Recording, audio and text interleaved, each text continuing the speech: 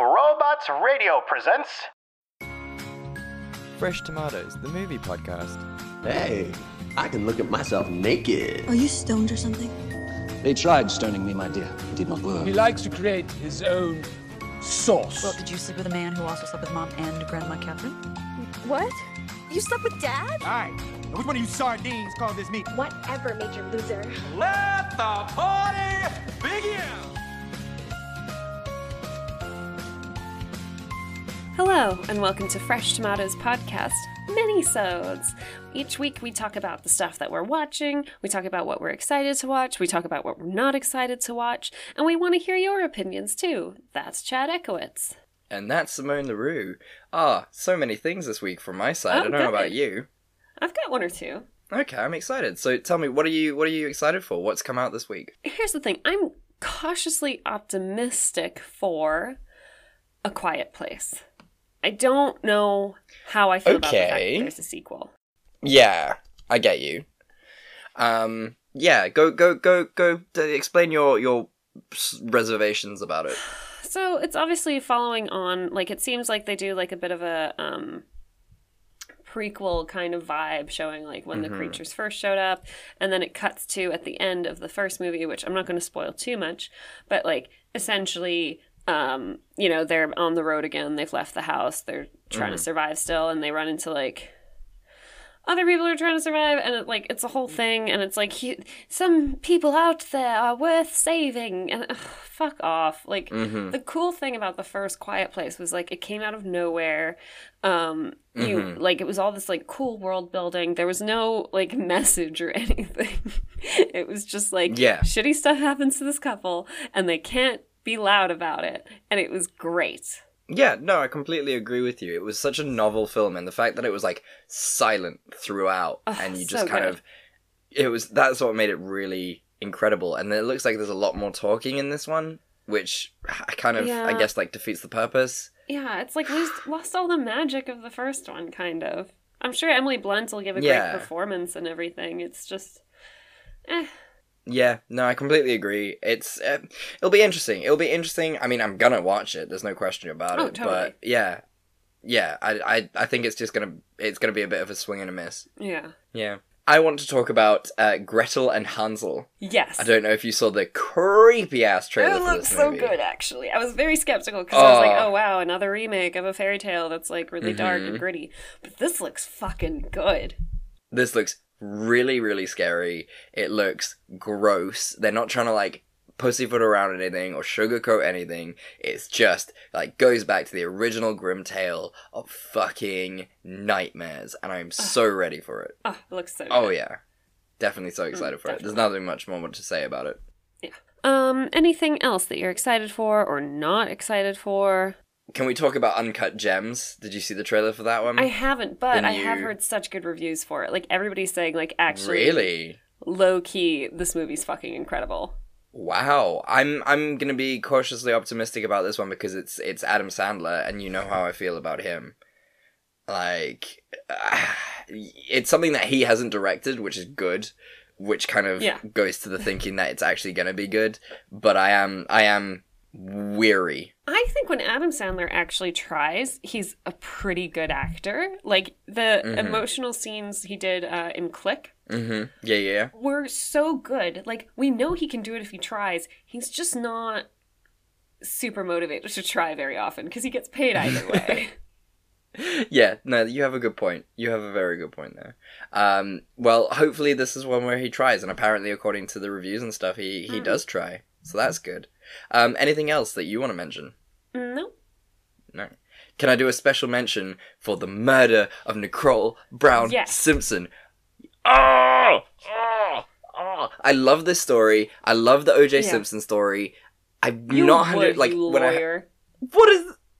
Okay, I was about to get offended, but then you're right, so I can't really get offended. You love all the legal shit. It's crazy. It's like the craziest story because, like, never has someone so clearly done it.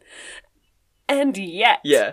And yet, it is unfucking believable how this trial turned out. Like, it genuinely is bonkers. And like, I was really excited, like at about halfway through the trailer, I was really, really excited as soon as like it was revealed that this was Nicole Brown Simpson, because it's not said in like the first 30 to 40 seconds of this trailer, and then it's revealed, and I was like, fucking yes. But then it turns around and it looks like it's really hypothetical, and that it's not OJ that killed her, that it was the other guy, who I can't remember his name. Yeah. And I'm just like, hang on. Well, clearly you're doing this because you're in OJ's side and you don't want to piss off OJ's people, so you're doing this other thing. So I'm excited, but I'm also really nervous, sad. Like, let's if it goes wrong, guys, yeah. OJ Simpson's walking around as a free man today. Just so we all remember. Yeah.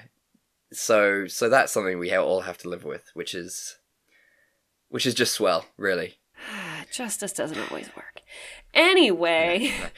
What have you seen? What have you seen this week? Chad, I watched Annabelle Comes Home. Finally! Oh, thoughts, feelings, everything. Tell me now. I actually really enjoyed it. Right? Like, I feel like you're right. It was kind of like the Avengers Endgame. Like, I feel like it was just a cool place where like James Wan and the other writers could, get all of their ideas out. Like, they had a bunch of creature concepts where they were like, oh, we couldn't make a whole movie out of this. But then they were like, ooh, but we could definitely include it in a scene in this. And it was so fun. The actors were great. Yeah. Or the actresses were great, I should say. Yeah. And some really fucking creepy scenes went down. It was so cool. The guy with the coins on his eyes, like, that was so good. That was good. The TV that like shows you a couple minutes or a couple seconds in the future was inspired. That was so good.